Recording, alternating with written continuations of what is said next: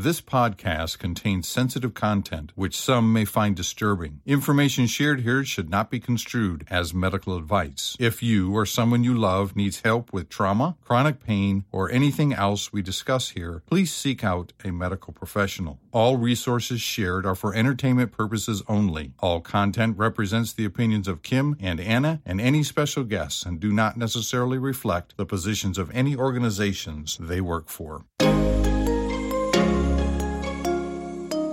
This is not ideal, but we're going with it.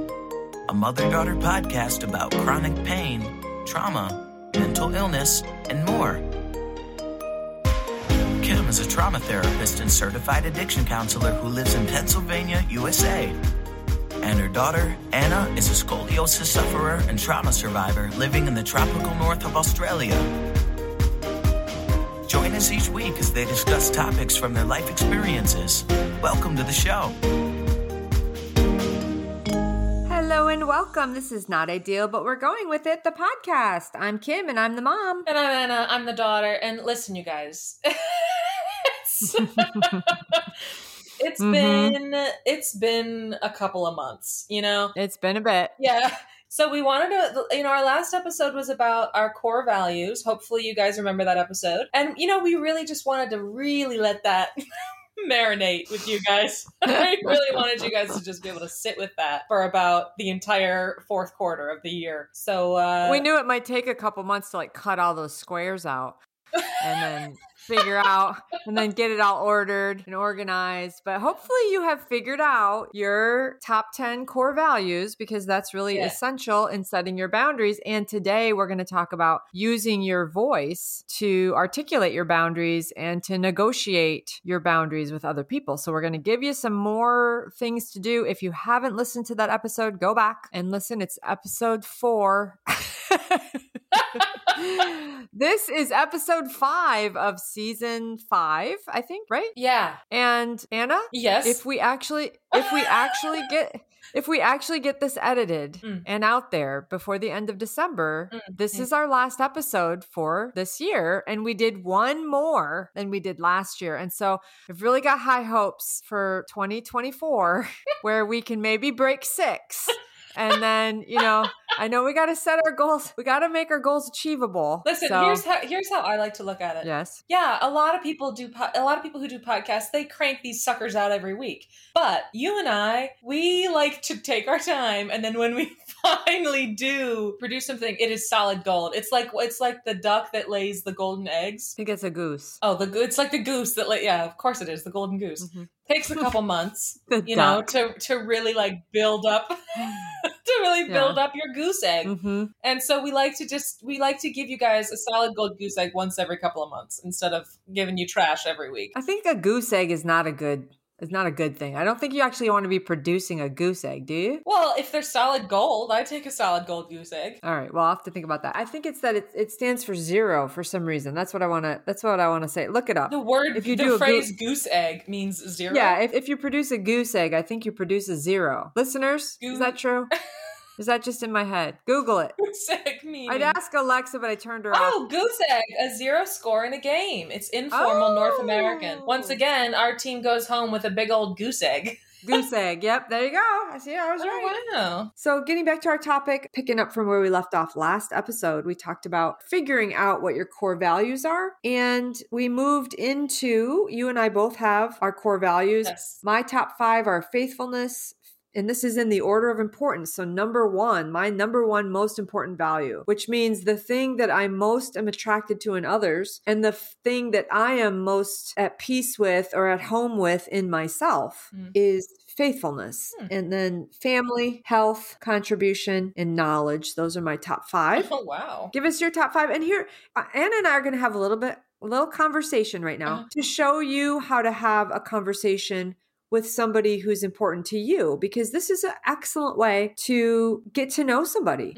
I don't know if I've mentioned this on this podcast, but I have this idea. I'm a little worried about sharing it. However, I think I will, because if it's here and somebody else comes up with it, intellectual property right, baby. I can show I had it first. I have this idea because it is so hard the dating scene is so difficult. And I would love to reach that population of singles and do this thing called read dating, where you sit down, you've heard of speed dating. Redating or read dating? Read, as in read a book. Oh, I Read thought you meant dating. read as in like the things that grow in ponds. I was like, what?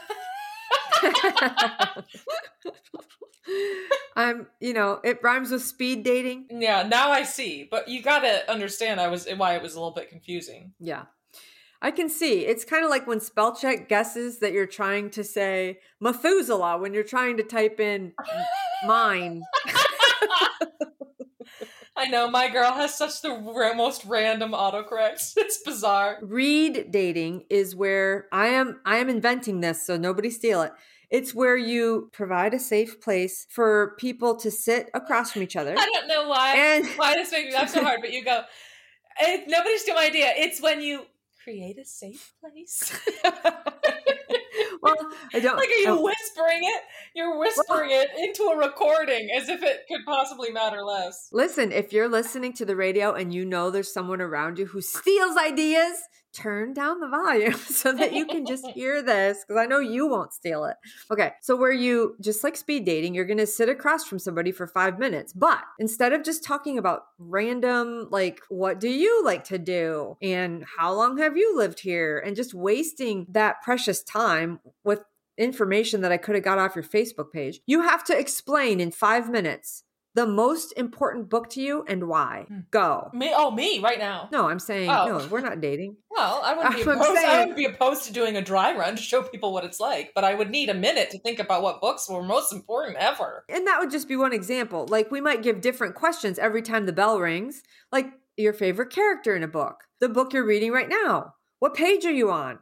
What's difficult for you about getting through a book? What's your favorite genre? Why? I think that a real goldmine question that you just listed in particular would be the what page are you on? I feel like that's a real, that could lead into a really long conversation. What page are you on? 36! Great! Exactly. I don't want to know that you did read a book one day at one point. I want to know that you are a reader. You know what I'm saying? Mm-hmm. And then ding. What books are you reading right now? I'm reading all kinds of books. Well, name one. That you're actually reading, and it's the honor system. Like, we're at Tapawingo. What do you mean? It's the honor system. What's that mean? As in that almost everybody on this earth, if they get asked by somebody, what book are you reading right now? They will say a book, even if they are not actively reading a book right now. Oh. Like, maybe the last time they cracked open that book was 4 years ago. I'm always actively reading a book, but okay, so let me ask you this question. Give it to me.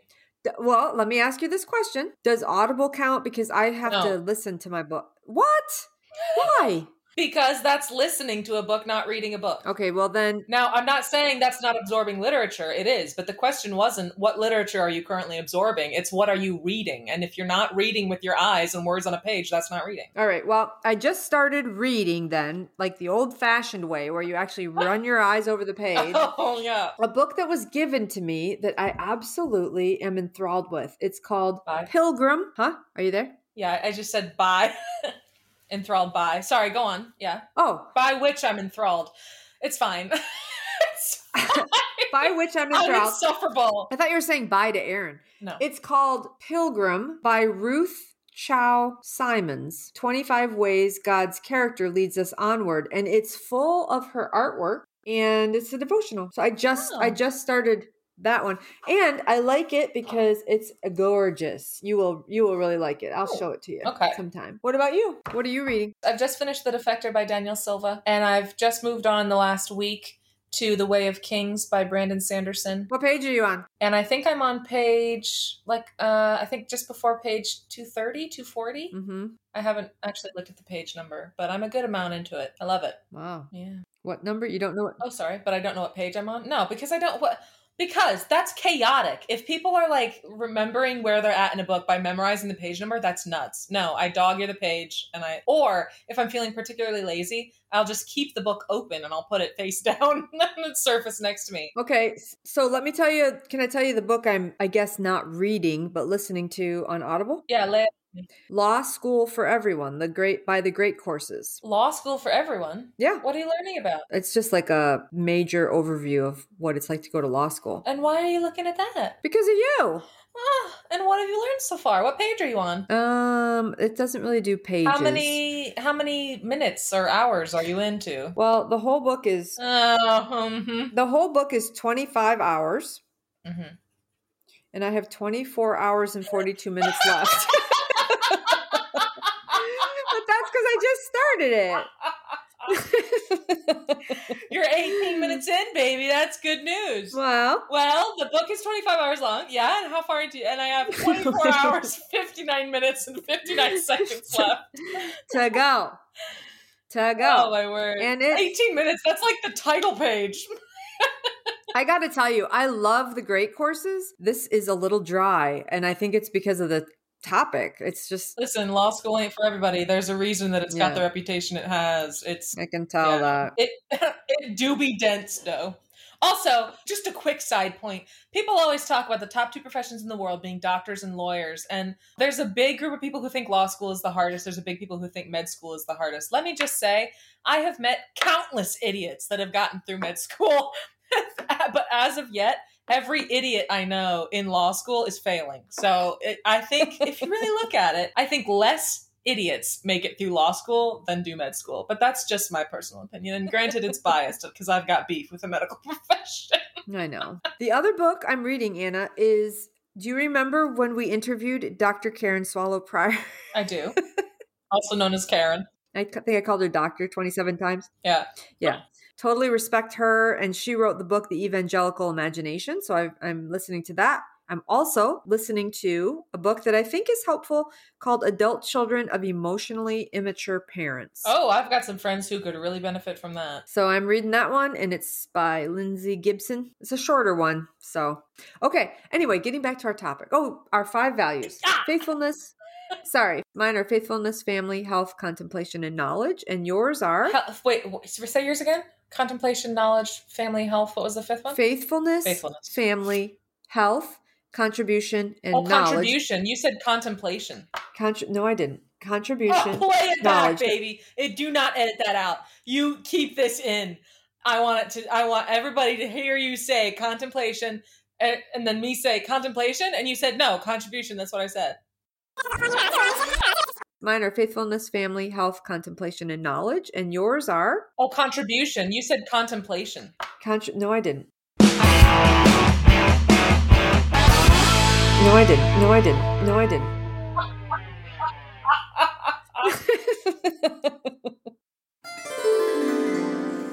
So yeah, go ahead, read your top 5, Anna. My top 5 in descending order are nonconformity, sexuality, adventure, freedom, and intimacy. Then we would go back and forth and say, hey, can you give me one person that really embodies your first value? And then I'll do the same. It really embodies that first value in a way that you find beautiful, attractive, inspiring, etc. We did a little bit of that on the last podcast, but then you go back and forth and do all 5. Then you go through and you give yourself a rating scale of 1 to 3. 1 would be, I am not in alignment, or I'm in low alignment with this value currently. And then 3 would be like, I feel like I'm pretty much in as much alignment with this value as I can be. So let's start with yours, Anna. We're starting with the rating thing? Yeah. And okay. And you can only give whole numbers? Because 3 is not a lot. 1, 2, or 3. 1 would be low. Can I give it like a 2.7? No. You're either number 1, out of alignment. Number 2, sort of neutral, but room to grow. Number 3, I don't really know if there's much room to grow. I feel like I'm doing this one. I'm pretty much in alignment with this one. Okay. Well, for nonconformity, I am going to give myself a 2.8. And in doing so, I'm bumping myself up to a 2.9 because you said I wasn't allowed to give you a point scale. And since the value is nonconformity, I'm doing it anyway. And that's actually helping me be more in alignment with it. So I do feel like there is a little bit more space to grow in terms of my nonconformity, but I do feel almost fully aligned with it. Do I do the other 4 as well? No, I'll do mine next. Faithfulness, I feel like I'm at a 1. I am a faithful person, but there's so much room for me to grow right now in that area, in consistency, in being a little bit more focused. I also feel like faithfulness has to do with my spirituality, and I'm needing a tune up for sure. I need to get some discipline going, and I need to get some routines going back with me. I've just been a little bit in survival mode. So I'd say 1. That doesn't mean I'm failing or anything. It just means I got a lot of room to grow with that one this year. And by the way, I do not like New Year's resolutions. Neither do I. We put enough pressure on ourselves already. This is the conversation that I think you should have every year with yourself or with your significant other to talk through. And that's what Anna and I are going to do tonight, to figure out specific, measurable, attainable, reasonable, timeable goals that actually align with your values. I think this is where people will just be like, oh, I want to do this because I heard about it on the internet. No, like it's got to be something you intrinsically are motivated to pursue. So this is why we do this work. Okay, how about your number 2? What number would you give yourself? My number 2 is sexuality. I give myself a 3 with that. Okay. Mine is family. I'd say 2 for me. Okay. Number 3? My next one is adventure. I'd give myself a 2. Okay. My number 3 is health. I'm up there with health. I'd say 3, Yeah, maybe 2. I want to really improve my yoga practice, and I want to improve my arm strength. Go ahead. Okay. I appreciate that you clarified that you want to improve your arm strength and not improve your arms. Period. Yes. Thank you. Yeah. I want to just commend that about you. And I love that about you. And I also love that you've always been the kind of mom who's been a champion of body, of being comfortable with your body. And for me, being comfortable with my body and body positivity and non-body shaming. And I just want to say publicly that you are a lifesaver in that department. And I love you so much. Thank you, sweetie. That's very sweet. My 4th, yeah, of course. My 4th one is freedom. Freedom, I'd give myself a 1 right now. My 4th is contribution. I'd say 1 also. How are you feeling like a 1? You are doing more than like 20 other people could do. But I'm like a scattergun. I'm contributing. Yeah. I'm like a circular firing squad. I'm contributing in a circular range. Circular firing squad is a great analogy. I'm not actually, honing in on one particular thing. And I really think to make a contribution, you have to be focused. And this is a problem for me, Anna, as you know. I just end up going like, I'm going to do this, that.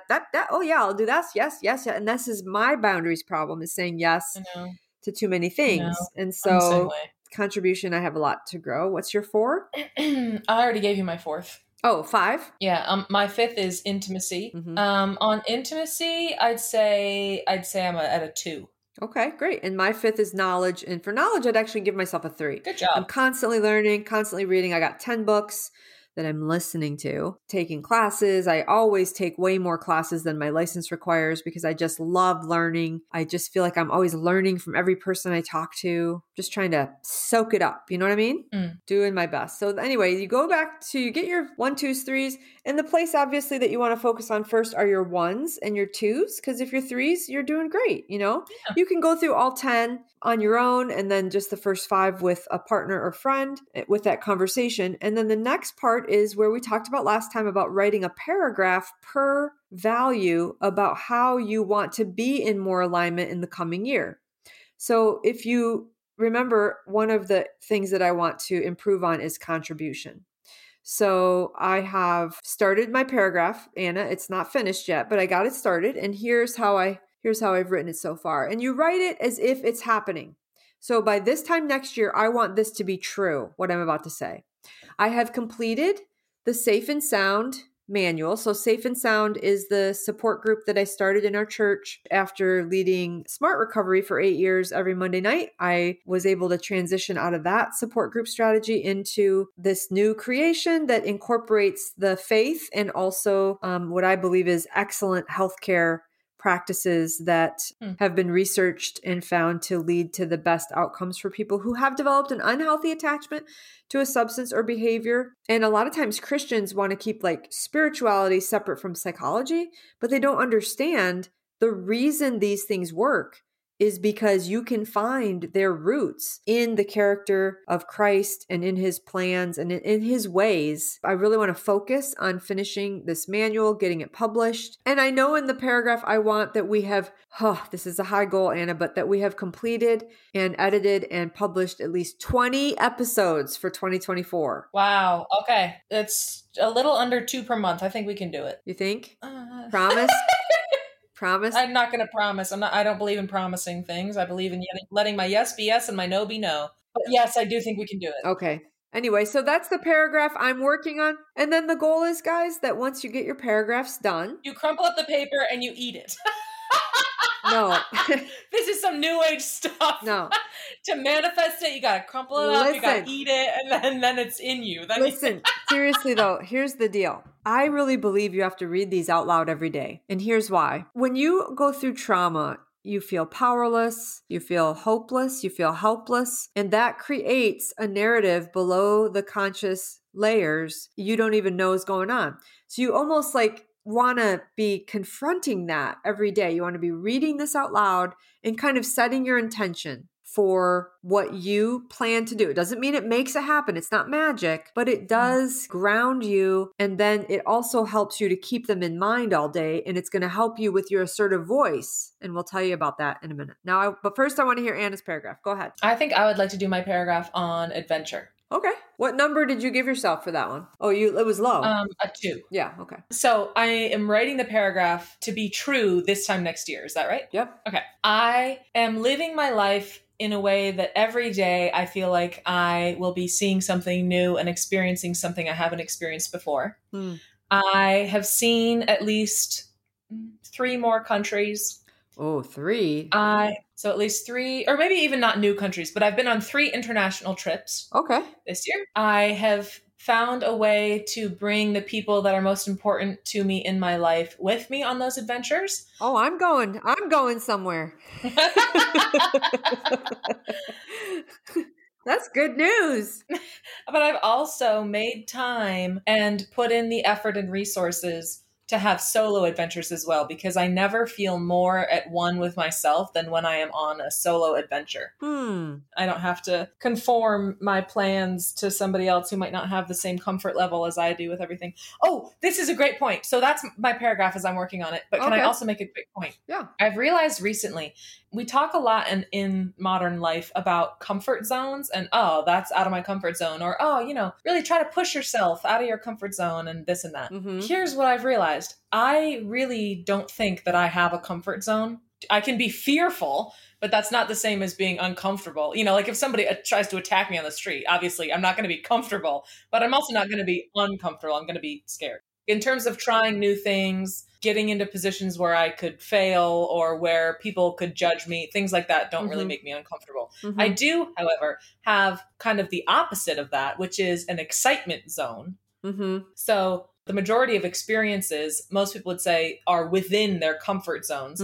For me, the inside the typical person's comfort zone thing, for me, is outside of my excitement zone. And in terms of living in accordance with my adventure value, I would love to see myself living much more in my excitement zone rather than in my non-excitement zone, also known as like a typical comfort zone. You know what I mean? That's so interesting because as I'm thinking about you and I'm thinking, what is outside her comfort zone? You really do not get embarrassed or awkward about pretty much anything. And can I tell you something? That is one of my very favorite things about me. And I think that I have you to let me introduce you to your best friend. It's you. Yeah, it's true. It is pretty impossible to make me feel uncomfortable, truly. Like I have friends who comment on that and they're like, you need to have, a little bit more shame. And I'm like, no, I don't. I absolutely do not. Well, for sure, not that. And I tell you what, that is definitely in conformity with my adventure value. Well, I think that not having shame also makes you able to own when you do make a mistake. Because if you don't shame yourself and you just accept that, I am not perfect, that you can say, I messed that up. Yeah. I made a mistake there. And it's not like I have to defend myself and defend, or like try to convince you that you're seeing it wrong. It's because what if I know I didn't do it perfectly, why can't I just own it? Why can't I just say, I can see that, I do that. And Yeah, I don't have to absolutely. agree that it was wrong. And I definitely don't have to agree that I meant to hurt you. But I shouldn't first say, I didn't mean to. Yeah. And have that be what convinces you to feel better. What Yeah. I first have to say is, it's important to me that you're sharing that with me, that I hurt you. And, that must be really painful. I didn't even think of that. And thank you for telling me.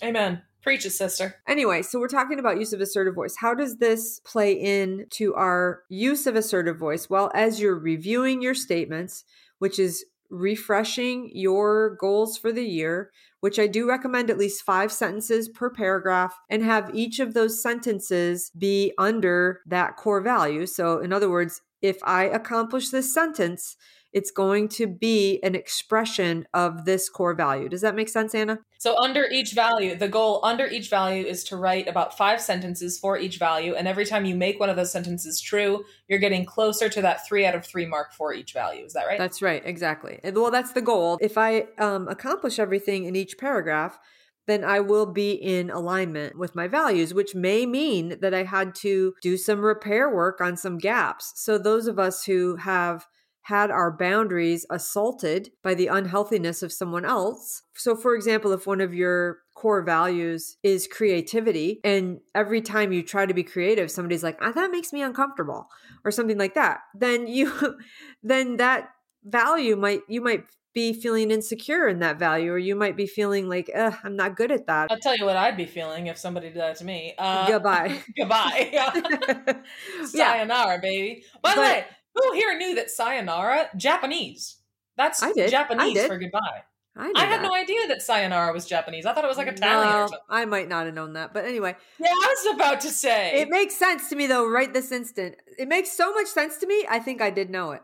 But anyway, getting back to values and boundaries, an example of someone violating that boundary would be if somebody attacked my creativity, called it stupid, called me untalented, or belittled me or demeaned me. Okay, so if I've just come out of a relationship like that, I need to factor that into my statement for the year, because it takes time to heal once I've had a boundary violation. My paragraph under that might be, I no longer doubt myself in the area of creativity. You know what I'm saying? So like if you are someone who has really gotten your boundaries beat up and your core values, for whatever reason, you have been unable to live in alignment with them, be it through an unhealthy attachment with a substance or behavior, or somebody else's unhealthiness, or somebody else's cruelty or bullying or things like that.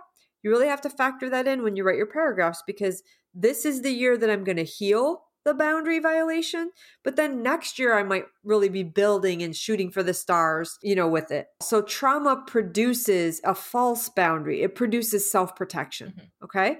Self-protection is not what we want to keep us safe. We keep ourselves safe by knowing our core values and knowing our boundaries, which means my yeses and my nos, my ears and my toes. Self-protection. Its goal is to keep you away from things that are uncomfortable, but we have to be uncomfortable. We have to lean into the discomfort to build resilience. And so therefore we have to know it's not just uncomfortable for no reason. It's being uncomfortable for the goal of becoming resilient, so that I can be and do and feel and experience the fullness of who I've been made to be, my values. Does that make sense? Yeah. But Anna, I have a question for you. And this might be a hard question for you, but when do you find it difficult to be assertive? When I feel responsible for the other person's emotions, which is not a correct feeling, but sometimes I feel it anyway. Okay. And what makes that difficult? Is it because you're trying to prevent hurting them? Yes, if I feel responsible for the other person's emotional and psychological well-being, it puts me in a difficult position of essentially not being able to honor my own boundaries, because I'm instead preferring what I'm assuming the other person's boundaries to be, because I'm viewing that person as weaker than I am and as in need of my own. I'm viewing them as being in need of my protection. Do you see what I'm saying? Mm-hmm. Like my preemptive protection.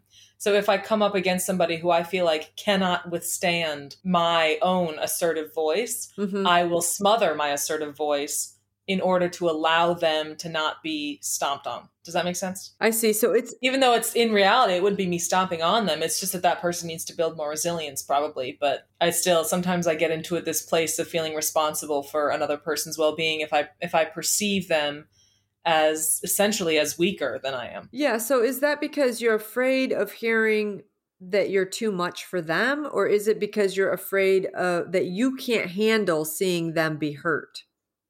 Neither. What are you avoiding? What am I avoiding? Well, I would be attempting to avoid the other person feeling hurt, scared, or overwhelmed. Why? Okay, that's a great question. Why would I not stomp on the paw of a kitten? Because I care about the kitten and I don't want the kitten to be hurt. But being assertive doesn't mean being mean. I know that. Being assertive is telling the truth. But So- if I perceive the other person as incapable of hearing my assertive voice without being hurt or scared Right. or overwhelmed, I will withhold my assertive voice in order to not cause them to feel hurt, scared, or overwhelmed in the same way that I wouldn't stomp on a kitten's paw because that would make them feel scared, hurt, overwhelmed. Do you see what I'm saying? And I'm not saying that this is right because I don't think that you should ever feel like you're in charge of another person's emotions. Your locus of control is your thoughts, your feelings, your behaviors. Yep. And that's me crossing the boundary of my locus of control into somebody else's by trying to control their emotional well-being by not using my assertive voice. I don't think it has to do with a fear on my part. No, it's not anything to do with a fear for myself. It's only trying to protect them preemptively, which is not a good thing. Are you in the process of changing that, or is that Yeah, I am. something that you've Getting better at it every day. Okay. So it's not something that you've just accepted or something. No, definitely not.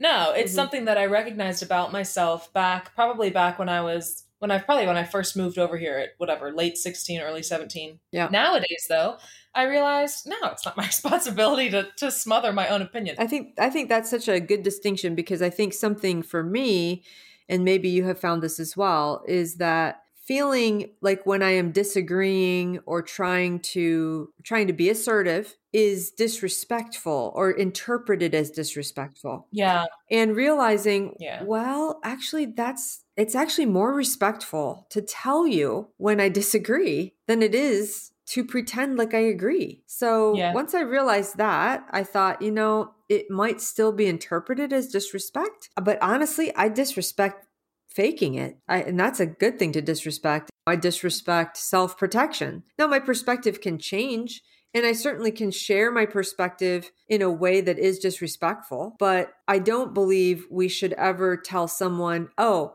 your content, which is in disagreement with mine, that's disrespectful. That can't be true.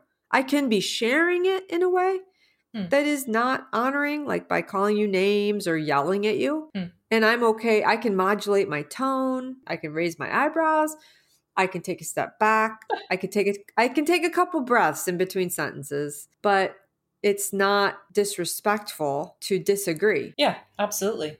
I couldn't agree more. I think disagreement can be a thing that some people are hesitant to use their assertive voice in because they don't want to seem like a disrespectful person, or they don't want to seem like a constant dripping conflictual person or someone who's always trying to fight, or they just don't want to fight. I think that can be a time when someone doesn't use their voice. They want to say something, but they just sort of put themselves on mute because they don't want to have a conflict. And I totally respect that. It is something we got to build resilience for. I think I would err on the other side. I like a conflict, and that's probably not good in a different way. And I've had to pull back from trying to find connection in conflict. Yeah, I hear you. So I really feel for people that are conflict avoidant or conflict averse, but I do think it's something I have to build resilience for not having a conflict. Yeah. And other people have to build resilience for having a conflict. Conflict does tend to bring up negative emotions in terms of feeling threatened or maybe feeling threatening. Yeah.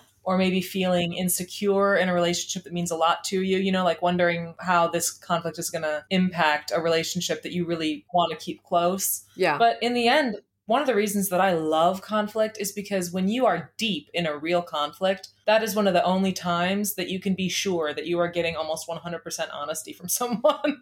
You know what I mean? Sure. Other than, of course, some people take conflict the wrong way and they use it as an opportunity to hurt, which at that point, a lot of times that's not honesty coming from that person. That's just aggression.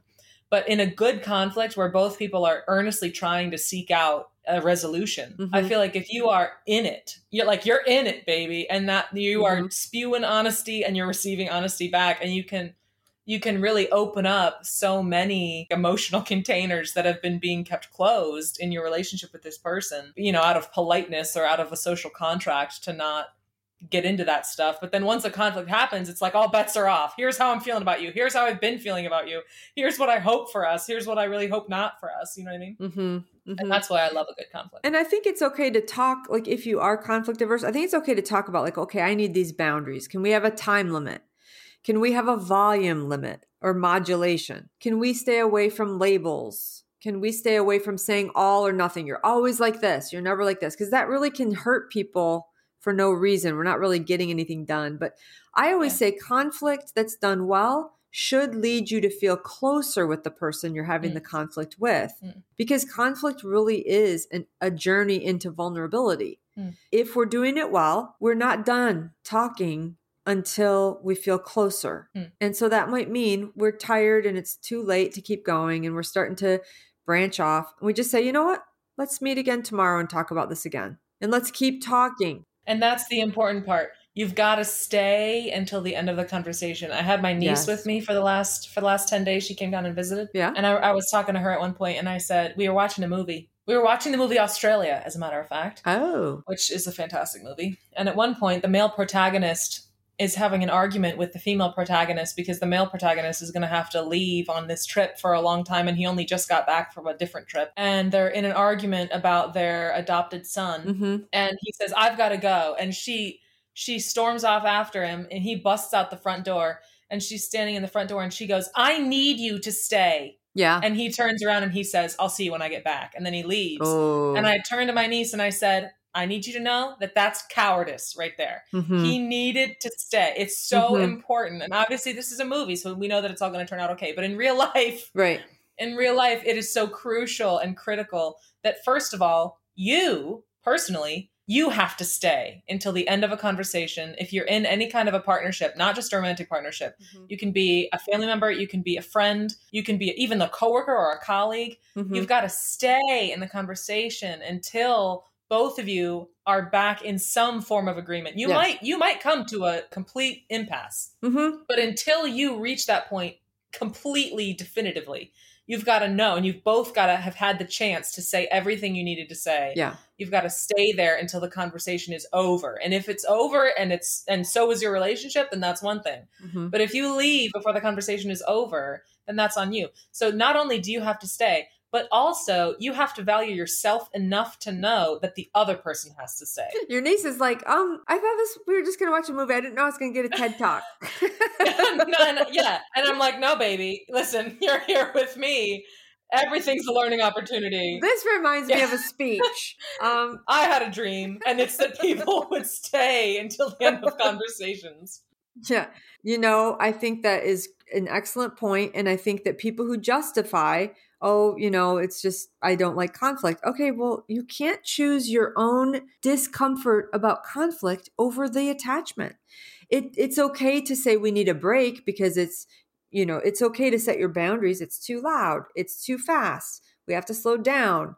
But you want to keep coming back until we both feel safe. That's attachment, right? Like if we're in a conflict, one of us doesn't feel safe. The reason people are right in each other's faces and yelling is because they feel miles apart. And so they yell, even though obviously they know they can be heard. They're not dumb. They're emotionally or spiritually feeling so far away. And so they're really calling out.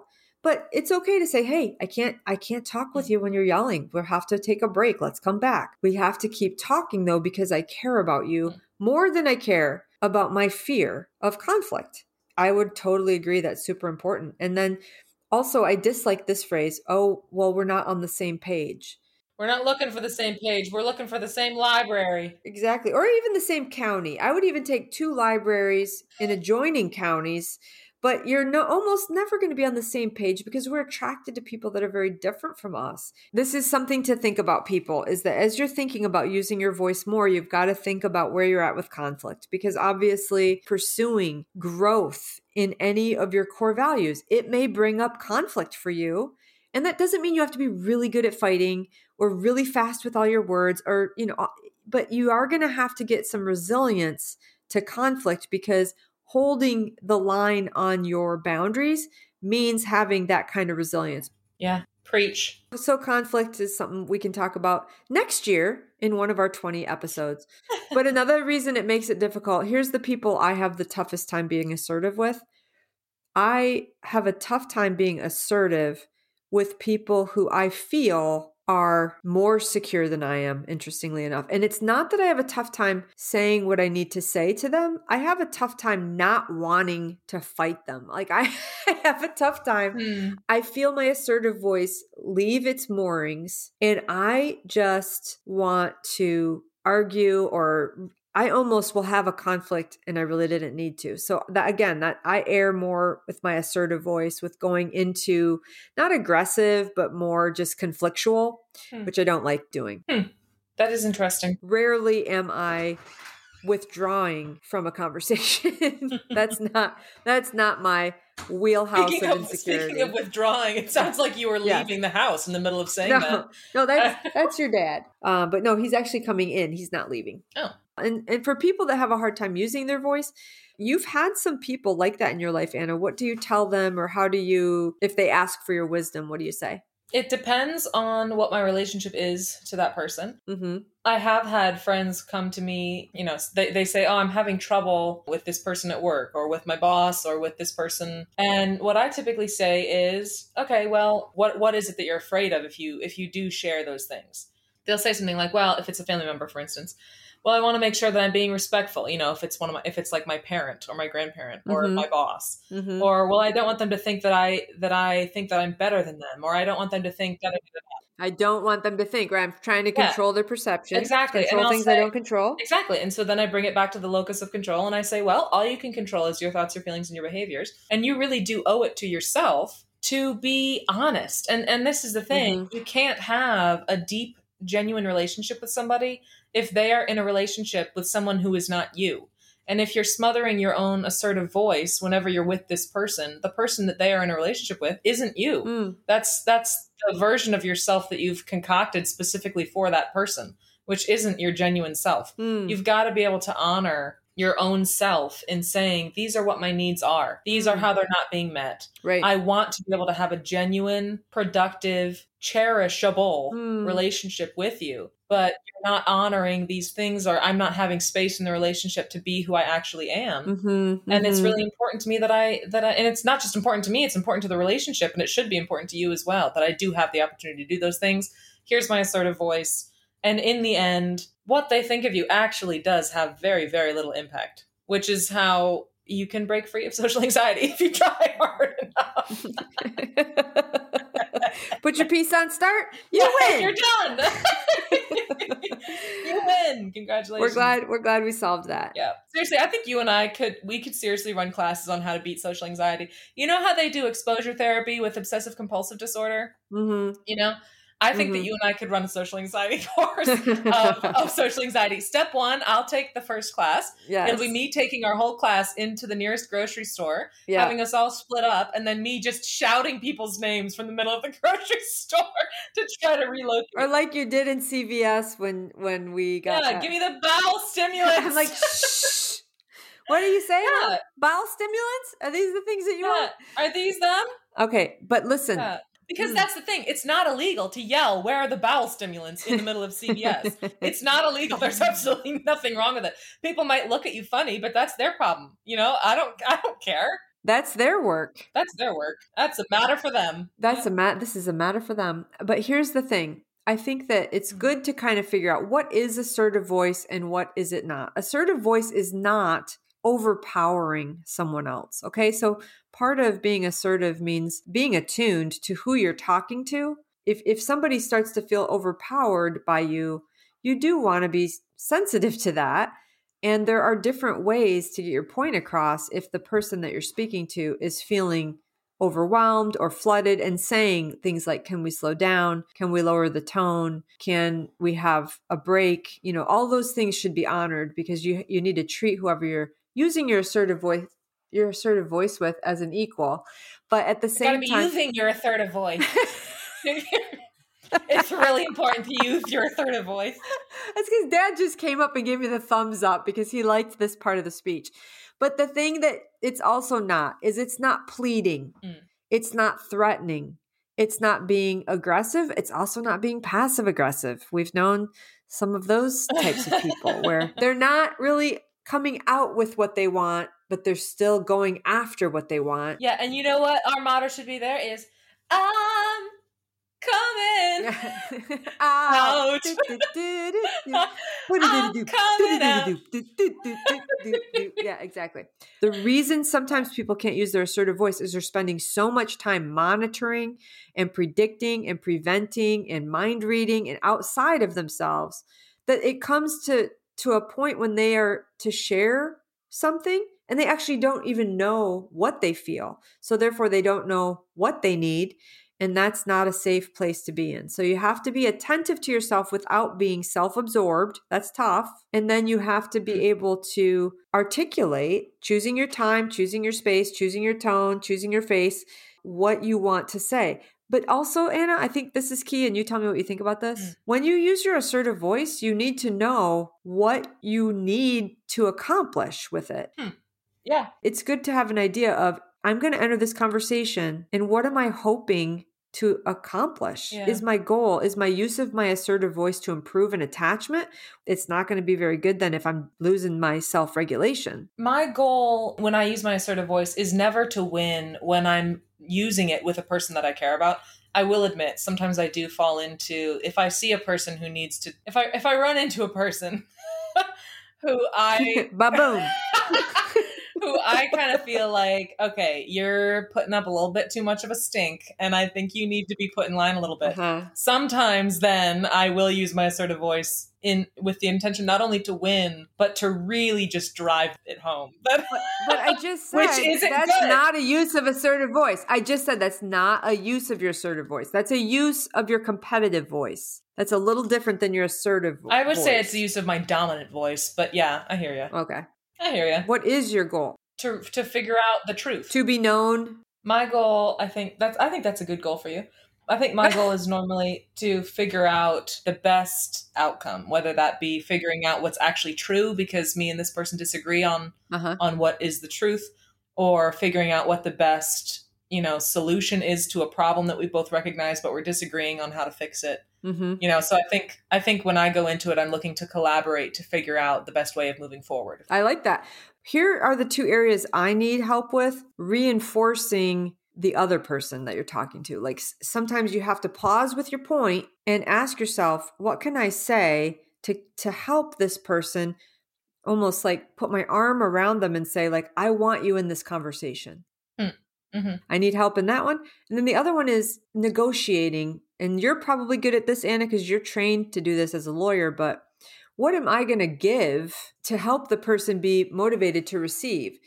So for example, if I'm sharing like, hey, I really need this to change, am I actually communicating what I'm willing to sacrifice if I'm asking for them to make a sacrifice? I think that is something in a lot of relationships we should always be looking at. It's probably usually a sacrifice on the part of the other person, but then am I also willing to make a sacrifice? Sometimes we just get into a habit of, we get the other person to be making all the sacrifices. And then we realize, oh, we're out of balance. There should be equality in sacrifice, in work, in giving, in understanding, in pursuit. I think this is a really big one. Sometimes people are like, well, I just don't like to pursue things. Well, you're in a relationship, so you must pursue each other equally, or it's an unequal relationship. Absolutely agree. If it ain't broke, don't break it. I hate that. I don't want you to break anything, but you might want to look closer. Yeah. Because all of us are broken and all of us need to be pursued for growth and help and healing. And if you really care about someone, you're not just thinking about your comfort or your discomfort. You're thinking about, oh, how can I pursue you for your well-being? How can I pursue you and come toward you, even if you don't want me to? One of the least attractive things for me in another person is timidity, which I know that there are some conflicting opinions on that. A lot of people think that that's actually quite a good thing. I just can't stand it. I don't know that anyone would say timidity is a good thing, but they would say like gentleness is a good thing. Well, gentleness is very different. Yeah, true. But I would say that timidity is somewhat synonymous with the characteristics of meekness. And I don't know, being meek and being mild would probably be somewhat similar to the idea of being timid. So that's why I'm saying I know that there are arguments that, timidity is a good thing, but I can't stand it. Honestly, even if it's something like that, if someone's vulnerable about that and they share their story and they're open about it and they're not ashamed of it, could still be attractive. Not to me, but I find yes, it could be, but I'll prove it someday. Trying to make me attracted to things I'm not attracted to. But honestly, to me, the most attractive thing is security. So anything could be ugly with insecurity. Anything could be unattractive if it's done from a place of insecurity. And this is what we're talking about. There's a big difference. There's shyness, there's introversion, and then there's timidity. If I were to start like a conflict with a man that I care about, and he were to like shy away, that's what I would find just absolutely not attractive at all. Okay. I want them to be able to withstand the full force of me, like to be able to withstand the force of 1,000 suns. If you can only withstand the force of 2 candles next to each other, you're not for me. Okay. That's just, you're not for me. Listen, there are timidity in men is such an attractive quality to many women. I'm sure it's just not me. And I'm allowed to not be attracted to certain things. Timidity is one of them. Well, yeah, I mean, I guess it's how you define it. I think if it's like if it's like self-doubt, exactly, or like a hesitancy, self-doubt, or self-pity, self-protection, self-pity for sure. I think those things are actually way more dangerous than people give them credit for, because agreed, those things can heal. And you don't have to be like just get out here in these streets. Who are you trying to protect? Yeah, just get out here. People get hurt and we figure it out. You know what I mean? You don't need to stop anything bad ever happening to you. Plus, this is the thing. Conflict is not a bad thing. And if you're so hung up on trying to avoid it, thinking that it's a bad thing, you're never going to be able to get into a deep relationship with anybody, because if you can't handle conflict, you can't handle a deep relationship. Listen, you guys, become comfortable with conflict. Scratch the whole episode. Scratch the whole episode. This isn't something you should be working on for years. Just be comfortable with it. Come on. It's part of being in a relationship because it is what helps us grow closer. Excellent. I agree. Okay, good. Well, I think we should probably wrap this up because we've gone quite a while, but this has been a very I hope that you guys found this helpful. I challenge you to write out your paragraphs for your core values. And we are going to see you next year right here on Not Ideal, but We're Going With It with season 6, Anna, with our 20 episodes. You feel like you're ready for this? Oh boy, am I. We'll see you guys next whenever. Year. Bye-bye. Bye. Thank you guys for joining us today. Stay tuned for more podcasts from Anna and Kim on the new series, Not Ideal, but We're Going With It. Also, check out their new website at www.notideal.net.